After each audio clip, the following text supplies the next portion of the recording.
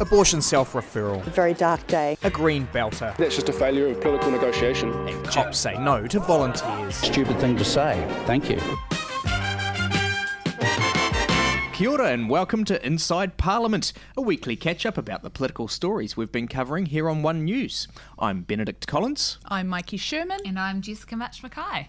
All right, guys, highlights of the week. Jess. So shall I start off with peaks? Should we start positive this week? My peak was actually a story that I did last week. I've been away for a couple of days, so my story count is a little bit low. Been away having a little bit of a holiday. But last week I did a story following up on our poll on the superannuation age and keeping it at 65 and whether people agreed with that or not. And I did find it really interesting. We asked the same question in 2017 as well, when it was quite a contentious election issue, and people seem to have solidified in their view that they want to keep it at 65. When you look into the story, it seems that it's pretty obvious we're going to need to make some changes around this at some point. Politically, though, as a person who I voxed in the story said, it's political suicide to make promises around this without properly selling the message to people. So, yeah, I found it an interesting issue to climb into. My peak this week was probably just listening to some of the general debates, particularly yesterday. It's always a little bit of fun because, you know, the MPs kind of loosen up at that point and they get a bit raucous, and we sort of saw that yesterday, in particular around Julianne Genter refusing to release the letter around the issue of transport here in Wellington. Chris Bishop from the National Party has been just grilling her day after day this week, and she's been stumbling along the way, still refusing to release that letter. But it was interesting in the general debate, Chris Bishop going hard on that, only to have Willie Jackson stand up and say, look, mate, no one cares about your bloody letter. They care about jobs, as you know, the minister in charge of that. So always a bit of fun there. Hey, but what did Winston Peters say to you yesterday on the bridge after all that about this letter? Winston Peters did throw a little bit of shade there. I asked him if it looks dodgy. He sort of, reluctantly did, agree with that. And then he said, look, you can't blame some of these new ministers. Some of the rules are tricky. And then he followed that up by saying, well, not this one though, but So, an interesting issue there. Yeah, and I had a pretty interesting weekend. I went and covered the Green Party conference in Dunedin, which was a bit of an eye-opener. I've covered quite a few New Zealand First annual conferences and a few ACT conferences where you pretty much have open access and you can sort of talk to members and you can watch them coming up with sort of policy ideas, remits and stuff like that, and it's all really open. The Greens, the complete opposite. Everything was really shut down, locked out, and apparently it's because they don't... In the past 20 years ago or something, there was some footage of them doing Morris dancing, and they're very still shy with that, and that footage still makes the I don't even know if it was that. It was in my memory of being in the press gallery, so it wasn't. I feel like it's not that long ago. Right, James Shaw was saying it was 20 years ago. Yeah, maybe. We might need to slip a bit of a clip of that footage into our podcast for the viewers. Bizarre, right? So, like, most of it you shut out. When I did walk around, I'd have a media minder sort of following 2 footsteps behind. Just kind of wonder why, because they had one announcement each day that they said, media is allowed to actually film, and then we'll have a stand up with Marama and James Shaw afterwards. But you kind of get the feeling like they don't really want the media there, but they want some coverage of their announcement. Yeah, so it was a little bit bizarre, particularly seeing that the announcement that we covered, I went down on the Sunday, was like a re-announcement of an old announcement about their rent-to-own policy. So it was all a little bizarre. Luckily, one thing I want to add in, though, is that the Green Party used to have their annual conference on a long weekend in June, and it was always really hard because you had to give up your 3-day weekend and go. Now that they've changed that, I'd just like to put in my support of them doing that. It's very kind that they just made it a random weekend.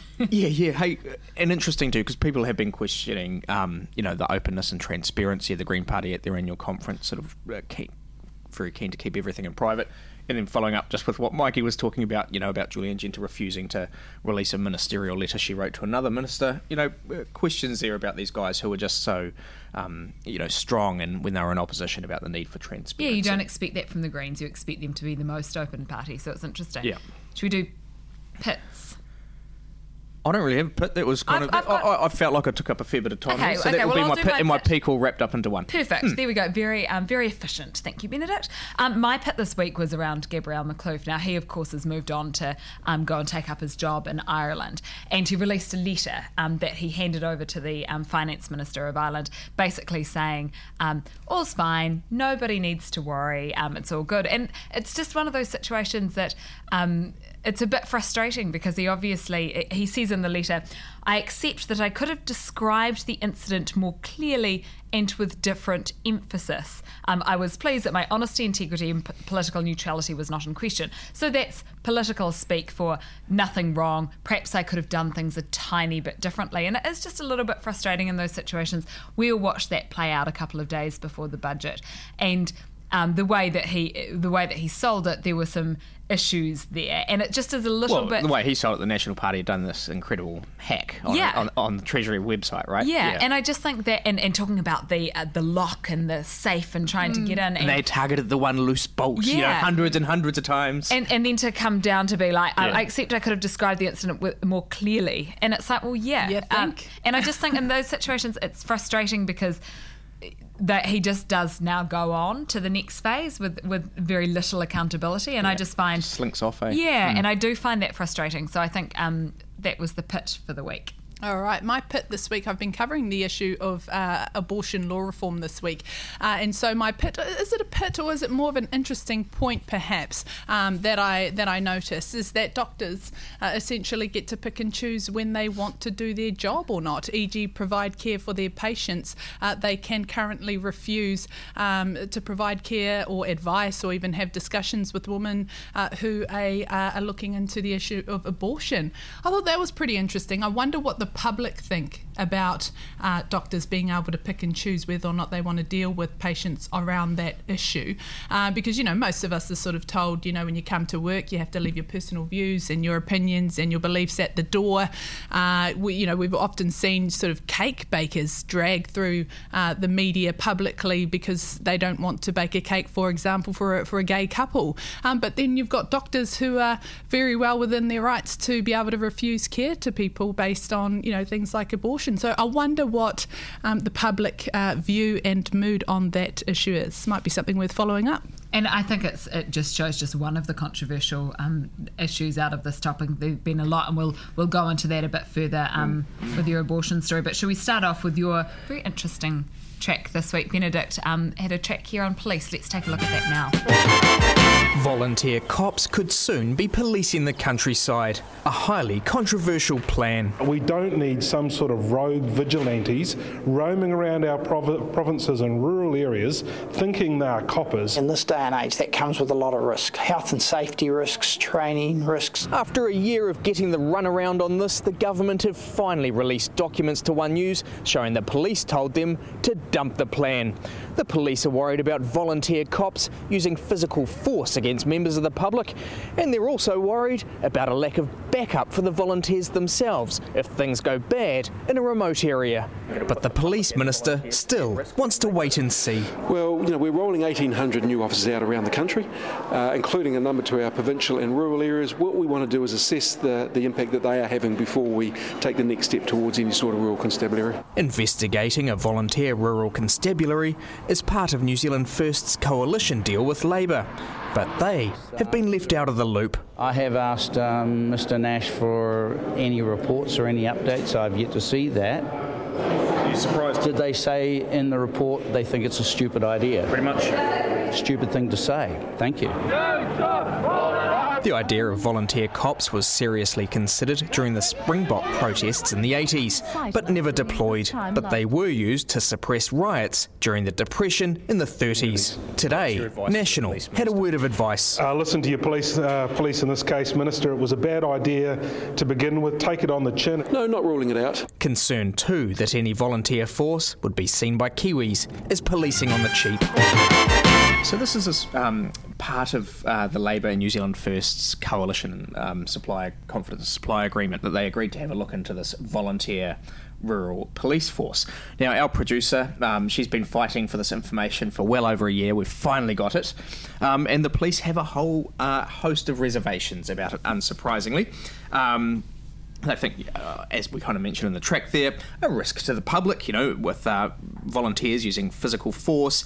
They think the public would look at, these volunteer cops and go, hey, this is just policing on the cheap.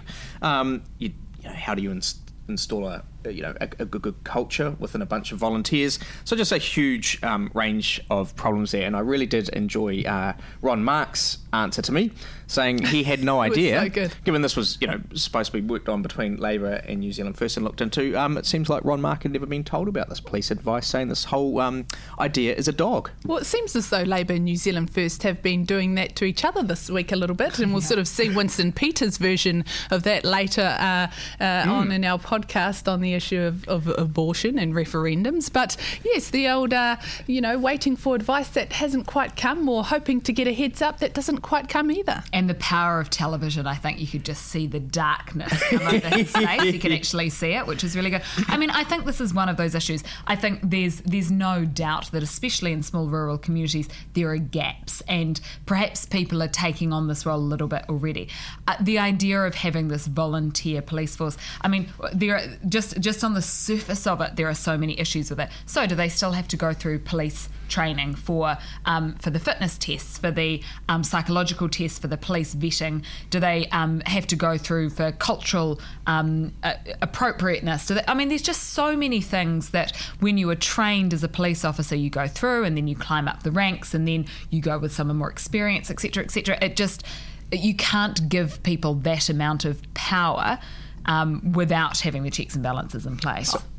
I was just going to say, I'd suggest that we've already got somewhat of a community policing in the Māori Wardens, maybe. Yeah, well, that's what they do talk about that quite a bit in the OIA, saying they do have similar things that are already underway. But I wouldn't be surprised if this is something the government just leaves on the back burner, and I don't think we'll see any real movements towards saying. And one of the problems with the Māori Wardens, when we sort of saw them starting to pull people, say for example, out of the clubs, they used to go into bars and sort of check people's IDs. A lot of people took issue with that, so they didn't really like it. They didn't like that you had non-police going into bars and making these calls and sort of pulling people out. They do lots of great work, the Māori Wardens, but there is a point there where you do run into a bit of issue and contention, when it starts to get from sort of safety stuff through to sort of enforcement stuff. But the way and the questioning and what sort of authority those people have. Yeah, right? And I think it works the best. I mean, we've seen Māori Wardens work really well in situations at Ratana, at Waitangi, and it works really well when they work alongside police. So you'll see the Māori Wardens going up and having a chat to someone and perhaps calming a situation down. Then if it escalates, you've got police right there to be able to, who have the enforcement protection. So I think that working alongside is very different to having people going along and doing things out there by themselves. Yeah. So that was one of the concerns that was raised in your track, is that they wouldn't have that backup if they ever needed it. That's right, in remote areas as well. Hey, and Nationals had a little bit of a field day with this. They've been calling it, the government's Cowboy Cops initiative, and quite interesting. It's a little bit of pot and kettle there. When we look back in the OIA, it's quite good. They talk about how volunteer cops were deployed during the Depression to crack a few skulls during the riots back then. They were considered again during the Springboks, but they were never deployed. But actually, in 2009, the National Party caucus considered setting up a volunteer police. In 2008, the Commissioner of Police had another report into looking at whether we should bring in some volunteers. And in March 1999, the Labour Party also issued a press release supporting rural volunteer cops. So it's, both sides have sort of toyed with the idea cyclical, over perhaps. the time. Yes. Well, speaking of that, shall we move on to the next story, which has popped up again now after many years of perhaps laying low and not seeing a lot of action on it, and this is the issue of abortion. Mikey has been covering that for us earlier in the week, so let's take a look at that. New Zealand's 40-year-old abortion law finally getting the update many have been waiting for. This is about making that fundamental shift so that women who are considering or taking advice on an abortion don't from the outset feel as if they are committing a crime, because they're not. Abortion currently sits under the Crimes Act, but new changes will bring it under health legislation. They've gone farther than any previous government since Muldoon, so you got to give them props for that, and I'm really happy that we've gotten this far. Our first reaction is it's a very dark day. And all it's done really is just liberalised something that was already liberal. Changes include self-referral, meaning women can go directly to an abortion clinic, bypassing their GP. The need for counselling is also removed, while women under 20 weeks pregnant will no longer be subject to any kind of test. That alone is going to make a huge difference to people who are trying to access abortion care. Women who are over 20 weeks pregnant will now only need the approval of one doctor as opposed to two. The minister says that will only apply to a small group, as 98% of abortions are carried out in the first 16 weeks. Out of the 13,200 odd abortions carried out up to 30 June last year, 57 were carried out after 20 weeks. So we are talking about a very, very small number. But anti-abortion groups aren't happy. Abortion is horrific.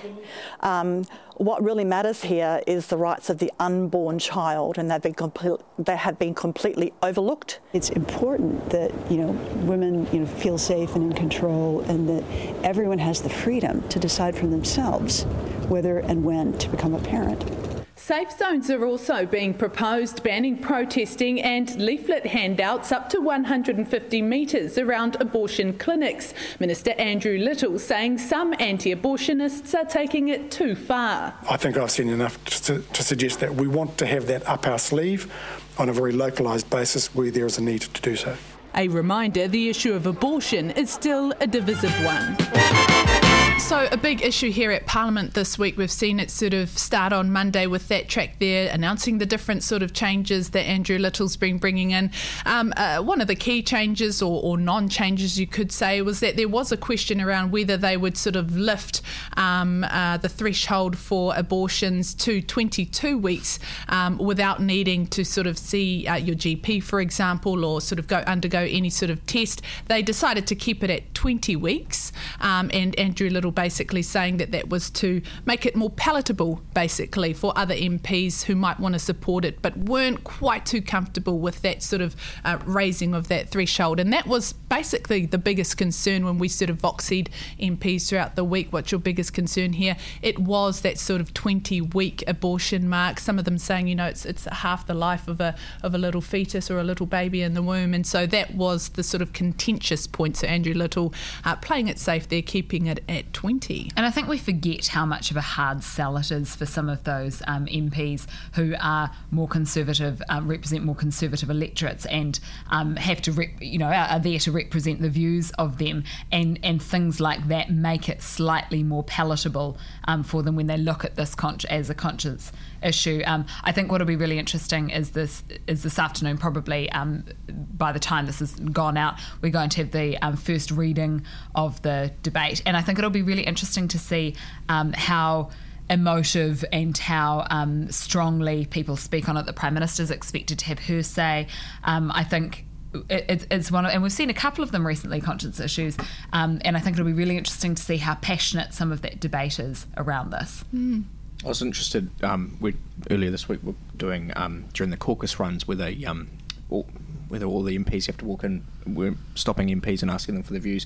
Interested to see guys like Kieran McAnulty, Chris Bishop, sort of just saying, hey, look, from male perspective, it's a woman's right to choose. That's why I'm voting yes. Quite a few sort of answers like that this week as well. Yeah, and really interesting to see the likes. When we talk about the sort of a difficulty in terms of even cultural perspectives. Opito William-Seo from the Labour Party, Pacific People's Minister, he said that traditionally he would vote against it because Pacific community holds such conservative views on things like this, the right to life, and who holds the power to life and so on. But he said that he's having to consider this bill because for his community, he's seen the effects of this on the young women in his electorate. It's been, that sometimes they're outcasted by their families because of this issue. So it's a conversation that he wants to raise with his community. So, it's 40 years in the making. We haven't seen sort of any changes for over 40 years. So it's going to be a big conversation once it starts getting around the country. Yeah. So you go. Oh, Mikey, can you tell us about the safe zones that are coming in as part of the legislation here as well? Yeah, so obviously one of the key issues for women who do finally make the decision to go to these clinics is that you've got people standing outside protesting, handing out leaflets and holding up banners, and it's a hard enough decision, no doubt, to have to make, and then to have to put up with some of that. Andrew Little said it's something that considering they'll do it on a case-by-case basis, so clinics will have to apply to the Minister of Health for a sort of safe zone of 150 metres around their clinics. And so he's saying basically that he's seen some examples where it's gone too far, some of the vitriol that's been spat at these women when they're going to those places. And so he said, it's good to have that up the government's sleeve. Yeah, and we've seen that with people. I know that we've done stories on it in the past of people literally sort of camped outside hospitals down south and holding up signs and things like that. And you can only imagine that it's a difficult decision for people to make already without having that right there as well. And that doesn't take away from people's right to have their views and express them, but just outside and the placement of that. So that seems like a bit of a no-brainer of a decision around this as well. I guess the other element, you've got all this, you've got religion, you've got gender issues, you've got life and death issues. That there's so many things packed into this. But then overarching all of that, of course, is the politics of it as well. And that's when New Zealand First comes into play, and that's what's been fun for us the last couple of days. Well, it's been kind of bizarre, right? So that sounds like they've negotiated for a long time between Andrew Little and Tracy Martin from New Zealand First. They're all on the same page, and then all of a sudden New Zealand First just kick out the idea that actually they want a referendum, which, to be fair, is pretty stock standard New Zealand First policy on nearly every controversial issue. Hey, too tough for us to decide. It should be up for the public to make the call on that. On lots of issues they have that position, but just bizarre that it didn't come up. It didn't come up earlier until the 11th hour. Right? Yeah. So how it played out was basically on the Tuesday, the day after Andrew Little had announced the changes that were hard fought for, changes that he had made concessions on, like that 20 weeks for the likes of New Zealand First. The following day, you sort of had all the MPs coming across the bridge, heading into the House, and one of the backbench MPs from New Zealand First was asked, your thoughts on, the abortion law reforms? And he said, well, we kind of think it should be a referendum. And the look on the reporters' faces standing around him was just like, what? Because it was the first time that everyone had heard about it. And then we sort of go to Tracy Martin, who earlier that day had even ruled out the possibility of a referendum on this issue. She's been leading this for New Zealand First, so if anyone knew, she would know. She still sort of maintained that. And then we got to Winston Peters, and he was like, well, yeah, why are you surprised? We've always been about referendums, and this is the type of issue that should go to the public. And you've got to feel for Tracy Martin. She is a highly competent, very experienced negotiator in these situations. And you could just, again, the power of television, you could just see that she had been completely blindsided by this. But here are her New Zealand First colleagues just totally undermining her, right? Yeah. Like publicly making her look stupid. Yeah, and in a negotiation that she went into and was leading, and seemed like they had made some kind of arrangement and agreement, and you have to wish that you were a fly on the wall in that situation when she got back to her office after those questions. There would have been some firm conversations, I would imagine. So I wonder whether they saw her statements that ruling out the referendum, and were like, no way, and that's when they decided to Yeah, and it'll be interesting to see, because today is when we were told they'd make a call on this. You know, we're expecting the first reading of the reforms in Parliament today. New Zealand First promising to make a call either way on the issue of a referendum. If they do go ahead with it, the next question is, will it be a bottom line for them in terms of their support overall? You know, that's what we've seen with euthanasia. And if they do go down that hard road, you know, sort of making that as their bottom line, it'll cause a headache for Andrew Little. And add it to the list of referenda that we need to... Which aren't cheap. No. And I mean, at the election, they're easier, but there's so many issues now that will be dominating it, and it just, you know, it's yet another topic that kind of has to be weaved into the election coverage. But you've got this really quite controversial issue that's going out for the, you know, the conscience vote. And you think the government's handled it, you know, they've done their announcement, they're stepping it through, make it clear, you know, each MP's up to...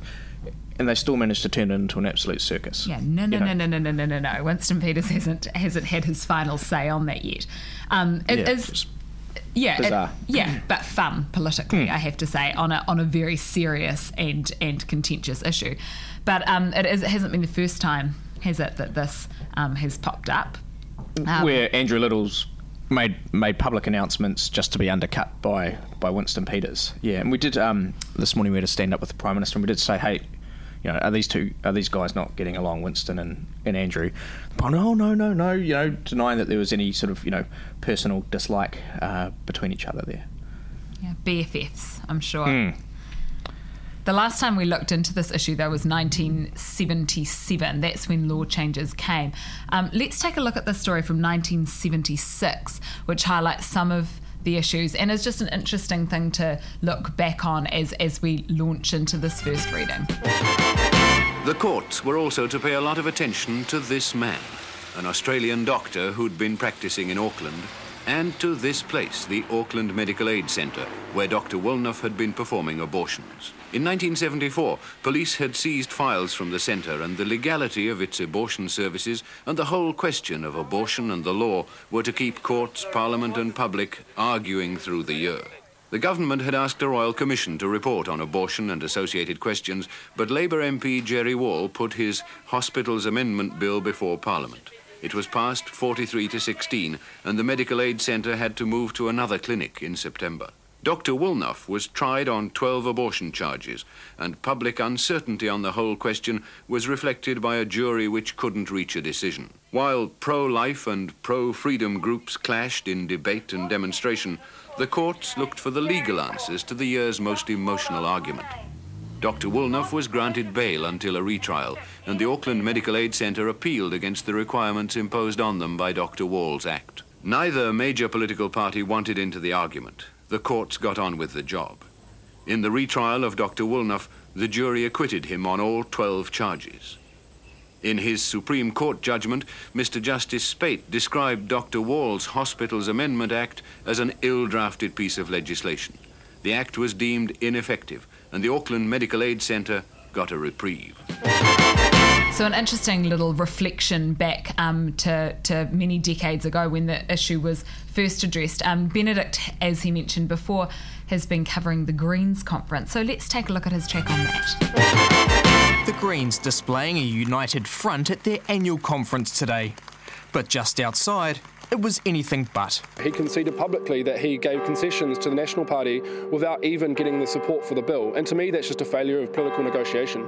Jack McDonald, the former Greens candidate and top advisor, rebelling against James Shaw as he leaves those roles. I'm concerned about the centrist drift of the party, and particularly under James Shaw's leadership. I was re-elected as co-leader yesterday, and I don't sense a great sense of dissatisfaction, no.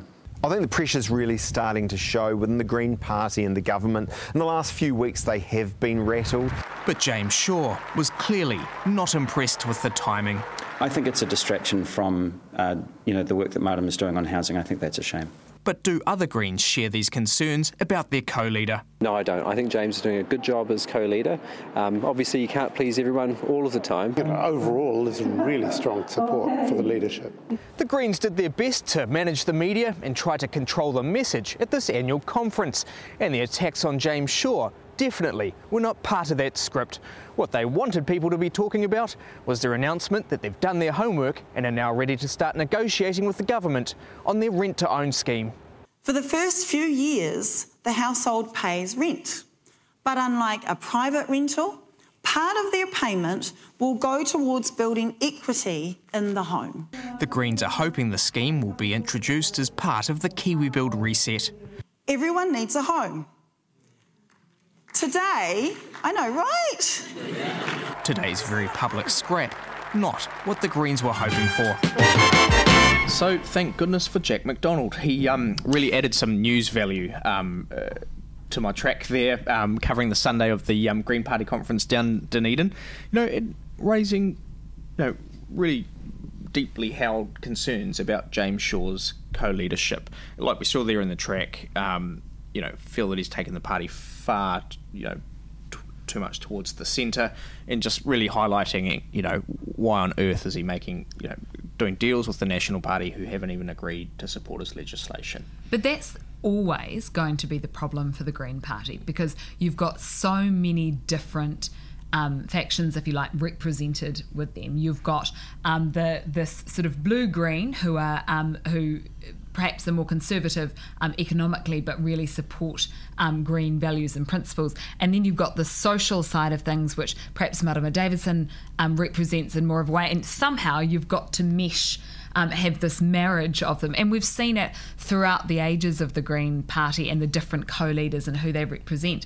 And you're never going to have this perfect marriage and perfect symmetry of people who feel represented and identify with both sides of the Green Party. And I think that's always going to be a diplomatic dance for them while they are this big umbrella Green Party. I think it's really interesting. I mean, one, I found it interesting that he decided to air these grievances publicly and not keep them in-house and deal with them in-house. The fact that he's resigned from some of his key roles, yet he's remaining a member, and even went down to the conference. So if you're going to stay in the whare, in the tent, and continue to be a member, then can you please keep all of our laundries that are inside the whare, inside the tent, so we can deal with it without it becoming a big public media circus? Always talk to media. That's number don't listen to one. Mikey. Air your dirty laundry outside. We don't mind one little bit. Bad party etiquette.